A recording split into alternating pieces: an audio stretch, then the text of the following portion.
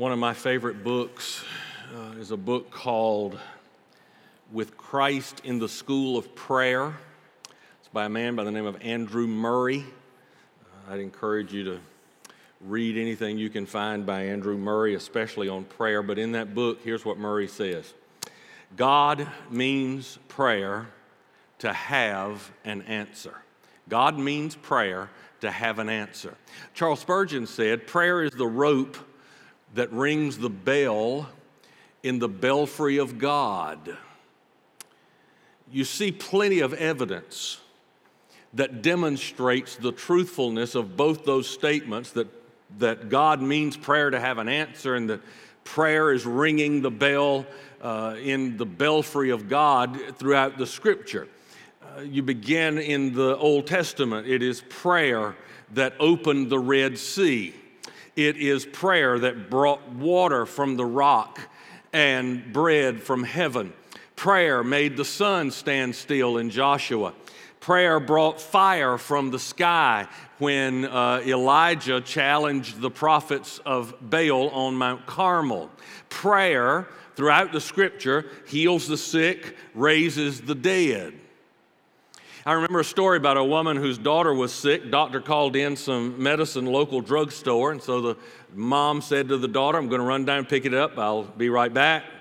After she got the medicine, she came back out to her car and realized that she had locked her keys in the car. So she called her daughter to explain what had happened. She was going to be a little late, and the daughter said, Mom, go in there and get a coat hanger. Get a wire coat hanger. I've seen on TV how they just put that coat hanger down in there and unlock the door. So the mother went back in the store. She was able to get a coat hanger, but she had her doubts whether or not that was going to work. In fact, she felt embarrassed. She wasn't sure at all how to use a coat hanger to open a car door. But she was a woman of prayer. So she prayed a quick prayer. She said, Lord, I don't know what to do. My keys are locked in that car. My little girl's at home by herself, and I need some help. I've got this coat hanger here, but I don't know what to do with it. Would you please send somebody to help me? And about that time, a car pulled up to the curb right where she was standing. Man got out of the passenger seat. Man who got out must be God's answer to my prayer, the woman thought. He didn't look like the kind of package God would send to meet that particular need. He hadn't shaved for some time. She thought he might even be a homeless person, but she said, sir, can you help me? He said, what's wrong? She said, I've locked my keys in the car. I've got this coat hanger here, she said, but I don't know what to do with it. He said, where's the car? So she took him to the car. He bent the coat hanger, inserted it into the top of the window, unlocked the car. The woman was so overwhelmed, she didn't care how scruffy he looked. She reached out and she gave him a big old hug. Told him, thank you, you're a good man. That's what she said. She said, you're a good man. He said, lady, I'm not a good man. I just got out of prison for breaking into cars. As the man walked away, the lady looked up to heaven and she said, thank you, Lord, you sent me a professional. Prayer is meant to have an answer. The disciples had the opportunity to ask Jesus anything they wanted to ask him. What did they ask him? Lord, teach us how to pray. They didn't say, Lord, teach us how to preach. They didn't say, Lord, teach us how to be missionaries. Lord, teach us how to be a pastor. They asked him, Lord, teach us to pray. And that is the wisest request that they could have made, because the only thing that lies outside the reach of prayer is that which lies outside the will of God. So how do we pray in such a way that we get our prayers answered? We're going to look at a few things the Bible tells us this morning about it. We're going to use our Bibles a lot, so keep them handy so you can turn to these passages. But let's start in the 14th chapter of John and verse number 13. John 14:13. Let's stand in honor and reverence of the reading of this God's inspired, infallible, inerrant word. Jesus, you know the first part of John 14, let not your heart be troubled. You know, Jesus says, I'm the way, the truth, and the life, but he continues to talk about how the Father is going to be revealed through the Spirit. And then in verse 13, he says, and whatever you ask in my name, that I will do, that the Father may be glorified in the Son. that the Father may be glorified in the Son. Lord, now we come in your name to ask that you would speak to us through your Spirit and through your word. May we begin to understand what it truly means to pray expecting an answer from you. Lord, we know you want to answer our prayers. We want to be in a position to receive that answer. So help us today. We ask in Jesus' name, amen. Well, there are a lot of things you could say. There are a lot of keys. I'm only going to give you two. Just two. To get your prayers answered, here's the first one.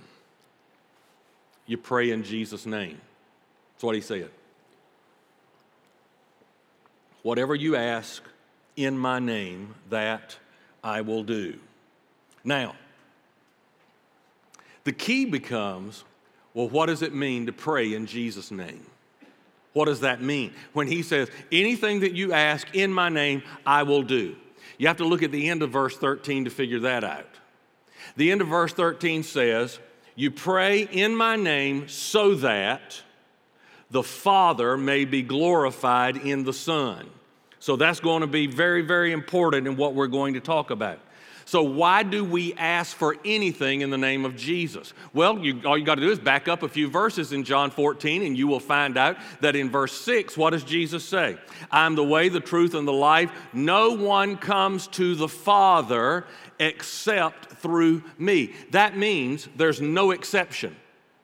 No exception. The only way you can get to the Father is through the Son. So it is Jesus Christ who brings us to the Father when we pray in his name. Here's another scripture I want you to turn to. Turn to Ephesians chapter 2. Ephesians chapter 2, and I want you to look at verse 18. Paul says, for through him, that's Jesus, for through Jesus, we both have access by one Spirit to the Father. So you have access to the Father. The only way you have access to the Father, so get this down. You pray to God the Father. You pray through Jesus Christ, his Son. You pray in the power of the Spirit. Now, if you say in your prayers, dear Jesus, if you pray to Jesus, that's fine. But I want you to understand that the way that God has set this up, you pray to the Father, through the Son, by the Spirit. So the only way you have access to the Father is through Jesus Christ. Almost every prayer that I have ever heard prayed by anybody, especially in the church culture, I've been in it all my life. And so all of my life, almost every prayer I've ever heard ends with what three words? In Jesus' name. In Jesus' name. Did you know? Now, I'm willing to be proven wrong on this one, so if you can prove me wrong, do it. Did you know that there is not one single prayer in the Bible that ends that way? Not one. If you can find one, you let me know. But there's not. I haven't been able to find one. Every prayer that I've ever heard prayed in church, they pray, get to the end and say, in Jesus' name we pray. Amen. And yet in the Bible, that never occurs. We have been taught and we have come to believe that all we have to do is add those three little words to the end of our prayer, and that somehow that gives us greater standing before God. That if you don't say that, let me put this down so y'all can see me on that side. Is that better? Somehow we have come to believe that if you will just add those three words to the end of any prayer that you pray, that all of a sudden it's a magic formula. So I pray for whatever it is I want, and then at the end of it, if I don't say in Jesus' name, then it really isn't a true prayer because I didn't pray in Jesus' name. That's what we've been taught. That is incorrect. That's not true. Just because you say in Jesus' name does not mean that your prayer automatically goes straight to heaven and gets the approval of God. Praying in Jesus' name means two things. First of all, it means that you are praying with the approval of Jesus. So when I pray in Jesus' name, I'm praying with His approval. When a person puts His name on something, you look at any number of things that maybe a celebrity will endorse, and that celebrity puts his name on it. That means that product, that thing, comes with the authority or the approval of that person who put his name on it. In my office at home, I have a baseball glove that has embossed on the baseball glove the name of Jim Catfish Hunter. And basically if you had a glove like that when you were a child, then what that meant was that Jimmy Hunter said, this is the kind of glove that I would approve. This is the kind of glove that I would use. I've put my name on it. That's what it means to have the approval of somebody. You put their name on it. So Jesus has to approve our prayer before He can put His name on it. And once He puts His name on it, that means we're praying so that the Father may be glorified in the Son. If your prayer, whatever it is you're praying, is not to glorify the Father through the Son, you don't get the approval of Jesus. I don't care what you say. You can say bibbity bobbity boo, and it doesn't make any difference because it doesn't have the approval of Jesus. Here's the second thing it means, though. There are two things. It means you pray with the approval of Jesus, but then you pray with the authority of Jesus. So when I pray in Jesus' name, I'm praying with His approval. I'm praying with His authority. There was a time when we paid all our bills by writing a check. Hardly anybody writes checks anymore. You don't even hardly have checkbooks, but we would sit down at the beginning of the month and we would write out all our checks and put them in the mail it to whoever we owed money to.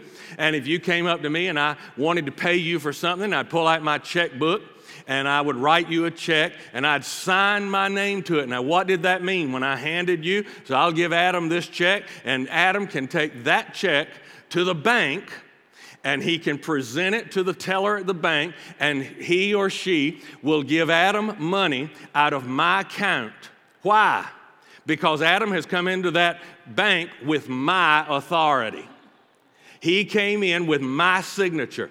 And so my signature on that check says, as long as the money is in the account, you can pay it out to whoever that check is written to. So when I pray in Jesus' name, listen, when I pray in Jesus' name, I need those two things.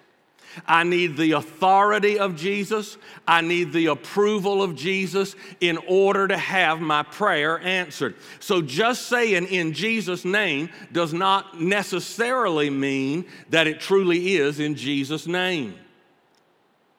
You say, in Jesus' name, that the Father may be glorified in the Son. That is the key.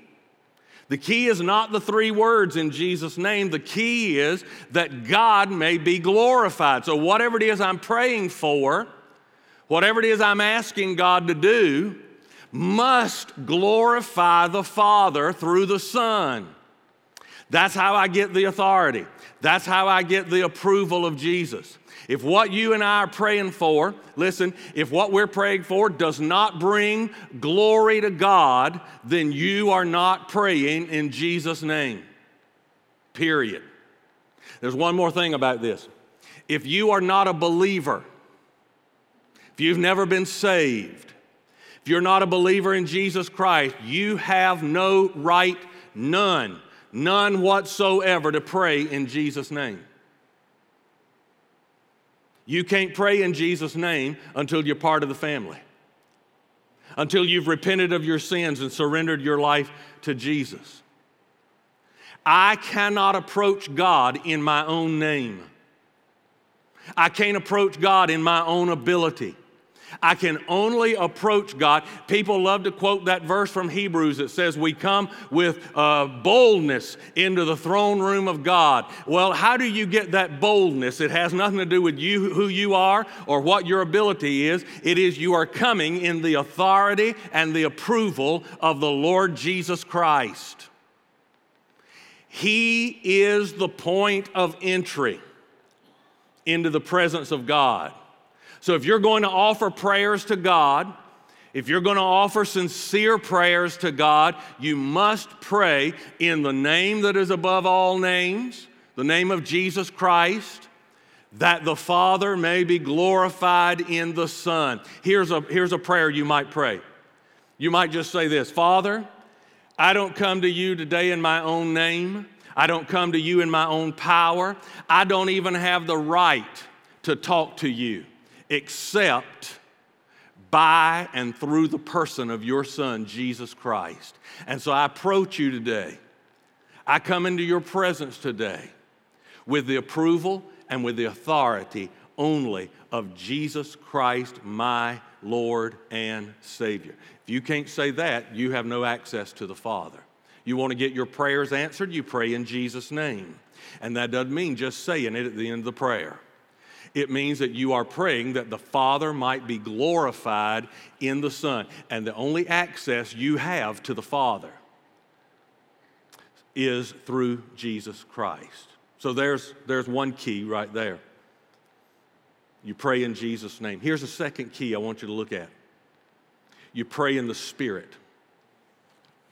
Go back to Ephesians. Ephesians chapter 6. Ephesians chapter 6 and verse 18.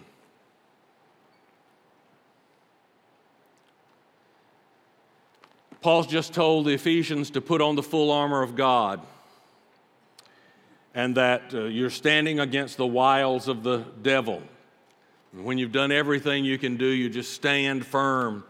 But then, in verse 18, after he says, take the helmet of salvation, the sword of the Spirit, which is the word of God, then verse 18, praying always with all prayer and supplication, underline those next three words, in the Spirit. Praying always with all prayer and supplication in the Spirit. Being watchful to this end with all perseverance and supplication for all the saints. Now, if I were to pass out a piece of paper this morning, a blank sheet of paper, and give you a pen or a pencil or something to write with, and I were to ask you, I want you to write down everything that you know about praying in the Spirit, what would you write? Now, you just think about it for a minute. You think, if I said to you, here's a piece of paper, here's a pencil, I want you to start writing. What does it mean to pray in the Spirit? We'd have a problem. Because a lot of what people believe about praying in the Spirit is wrong. It's erroneous, according to the Scripture. I'm very troubled at how this very important biblical truth has been treated by a lot of Christians. We're told all throughout the Scripture to pray in the Spirit, pray in the Spirit. What does it mean to pray in the Spirit? You see, there are a lot of Christians who never discuss that subject at all. They don't even want to talk about it. So they just ignore it. Baptists are notorious for saying we believe in the Trinity, but only talking about two persons in the Trinity. We love to talk about the Father, we love to talk about the Son, but we're real scared of the Holy Spirit because the King James Version calls him a ghost. And we don't like to talk about anything that's got anything to do with ghosts. We don't believe in ghosts. So we just ignore the Spirit altogether.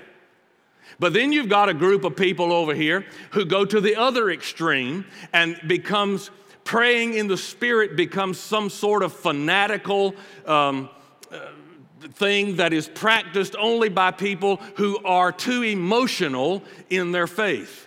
Well, is that what it means to pray in the Spirit? That you have to do all kinds of gyrations and speak in other unknown tongues and all of those? Is that what it means to pray in the Spirit? Well, of course not. In Ephesians 6, Paul is not calling us to histrionics. He's not calling us to make fools out of ourselves.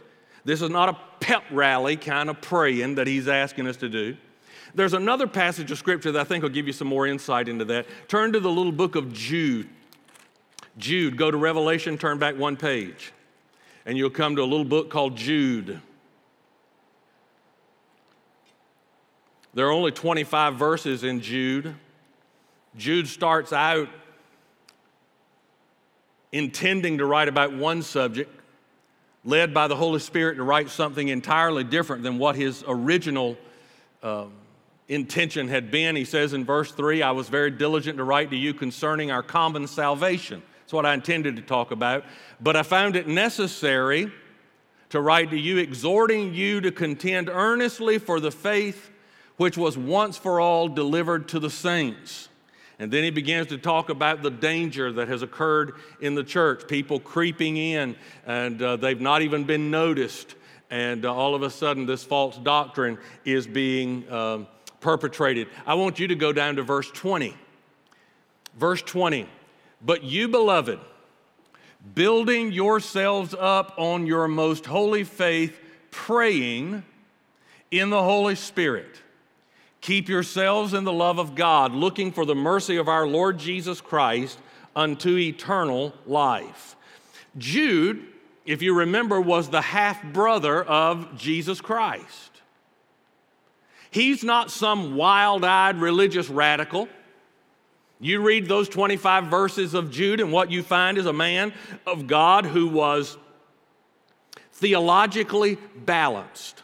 He understood the importance of right doctrine and right theology, but he also understood what it meant to be in the Spirit and to pray in the Spirit. He understood the importance of truth. He understood the importance of faith, but he also believed in the power of prayer. So if you take Jude's life, what you find is Jude was somebody who we would say pursued a relationship with God in the Word of God. So when you pursue the Word of God, you're pursuing a relationship with the Holy Spirit.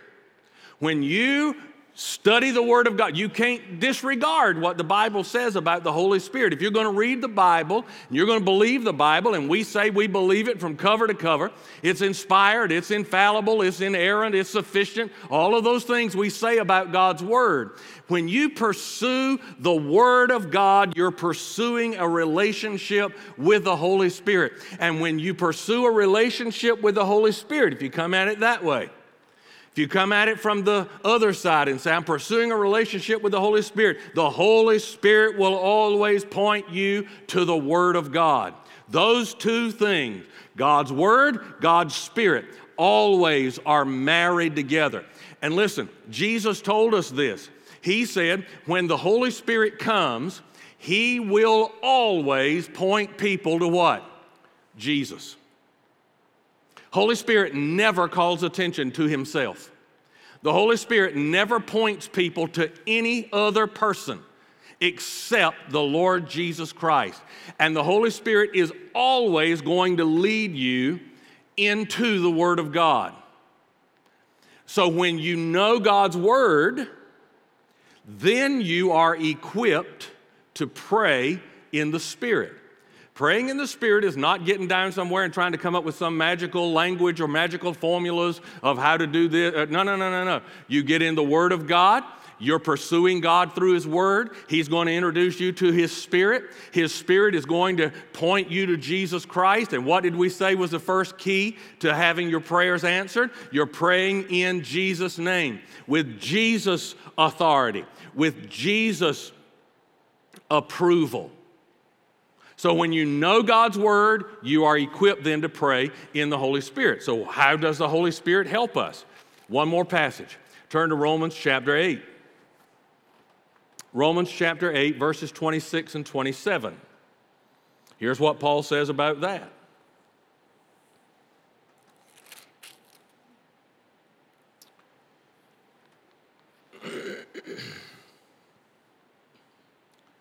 Likewise, the Spirit, the Holy Spirit, also helps in our weaknesses, for we do not know what we should pray for as we ought. but the Spirit himself makes intercession for us with groanings which cannot be uttered. Paul just gave you the definition right there of what it means to pray in the Spirit. There it is. Paul says, the Holy Spirit is going to guide you. The Holy Spirit is going to energize you. The Holy Spirit is going to help you in praying. Romans 8:26 and 27 reminds me I've got two problems. So do you. I've got a problem of ignorance, and I've got a problem of weakness. We all have that. Look at what he says. Likewise, verse 26, the Spirit also helps in our weaknesses. So I'm weak. And then it says, we do not know what we should pray for as we ought. I'm also ignorant. So there you are. You may think you know everything. You may think you've got it all under control, but the Bible says when you come to pray to God, you've got two problems. You're ignorant and you're weak. Just go ahead and admit that. And so I need the Holy Spirit. I don't know what I'm always supposed to pray for. And so Paul says the Spirit helps me in my weakness. Sometimes when I pray, I'm asking God to do one thing, but God wants to do something else in my life. And when that happens, the Holy Spirit jumps in the middle of all of that, and he intercedes on my behalf. And he basically says, Lord, here's Keith again. He's weak and he's ignorant. He thinks he knows what he wants. He thinks he knows what he needs, but he really doesn't know. And so I'm here today to ask you, if you will, Lord, bless his heart. He's sincere, but he's ignorant. And I want you to do this. Lord, I know here's what he's asking for, but here's what he needs. Here's what he needs. So, Father, don't give him what he's asking for. Give him what he needs. That's what the Holy Spirit does. Because I don't know what I need. I think I do. But I don't always know that. Maybe you're different than me. You're looking at me like you are. Maybe you're different than me. You may know it all. I don't. I'm weak and I'm ignorant. When I pray in the Spirit, the Holy Spirit makes intercession on my behalf according to the will of God for my life, the plan of God for my life. And here's what I've learned about praying in the Spirit. The Holy Spirit takes my energy. He takes my willingness. He takes my sincerity. All of those things that I bring. And the Holy Spirit takes that and he adapts all of that to what I need. And so God gives me what I need. And here's what I've discovered. If God doesn't give me what I want, if God doesn't give me what I want, he's got something better in store for me. You see, the will of God is what you would want for your life if you had sense enough to want it. But you've got that problem of weakness. You don't know. You've got that problem of ignorance. I just don't know how I'm supposed. I think I've got a handle on this. I think I know. But Lord, you know better than I do. And God gives you something better than what you thought you wanted. And listen, if God doesn't give me what I want, he always gives me what I need. I may not understand it at the beginning, but I can always look back on it and I can say, you know what? I'm glad I didn't get what I asked for. Right? That's why I pray in the Spirit. So when we pray in the Spirit, we're praying under the leadership of the Holy Spirit. Well, preacher, how do I do that? One way, I'm going to give you something revolutionary right here. One way that you can pray in the Spirit is to start your prayer in silence. We think we've got to bust right in and just start talking. We do that in every aspect of our life. We are so uncomfortable with silence. In fact, we call it what? We call it awkward silence. I could prove it to you. I'm not going to because it'd make me feel awkward. But if I just stopped preaching right now and I just stood here for the next 2 minutes and just stood here and looked at you. I didn't say a word and you didn't say a word. We just stood and looked at you. you would start to look down, you would start to fidget, you would start to move around, you would start to make, I've got anything on my teeth. What am I doing? Because we're not comfortable with that. We're not comfortable being quiet. We love to talk. But what we need to do is come before God and be quiet. Just be in silence. Meditate on the Word of God. Start your prayer with maybe something like this. Father, I come to you today in Jesus' name. I don't know what I'm supposed to pray, so would you just show me what I'm supposed to pray for right now? Well, in order for him to show you what you're going to need to pray for right now, you're going to have to hush a minute so he can talk. You meditate on his word. You just sit there in silence and say, Lord, I don't even know what I'm supposed to pray for today. Would you tell me what to pray? And be flexible. Learn to let the Holy Spirit lead you in your prayer time. Because when you pray under the leadership of the Holy Spirit, he will always lead you to pray by the Word of God. And all of a sudden, you'll find yourself praying God's Word. You want a prayer God's going to answer? Pray His Word back to Him. It's His Word. He'll honor it. And the Holy Spirit is always going to lead you to fulfill the Word of God. I've heard people say, I believe the Spirit is leading me. I had a woman come to me many years ago. And she said, I believe that the Spirit is leading me to divorce my husband. And I said, well, I'm not positive about that because that seems to contradict Scripture. Let's talk about this a little bit. I said, tell me why. And she gave me the reasons why, none of which were biblical reasons for getting a divorce. And so I said to her, I don't think this is the Spirit leading you at all. You're not being led by the Spirit. You're being led by your emotion, your anger, and your hurt. And you've got a lot of issues going on here, but it certainly is not the Spirit leading you. Listen, be very, very careful when you say, the Spirit is leading me. When you say that, you better make sure that that's exactly what's happening. Don't say, I believe the Holy Spirit's leading me to do this and this and this. You better make sure that that's what's happening. Be careful because, and listen, write this down if you need to, the Holy Spirit will never lead you into an action that is contrary to the Word of God. Period. End of sentence. The Holy Spirit will never lead you into an action that is contrary to God's Word. So when I'm praying in the Spirit, it means I'm going to pray by the Word of God and I'm going to pray with the Word of God. Again, maybe I would pray something like this. I might pray, Father, I don't know how to pray about this matter. So I'm coming to you because I need your help. I need your assistance.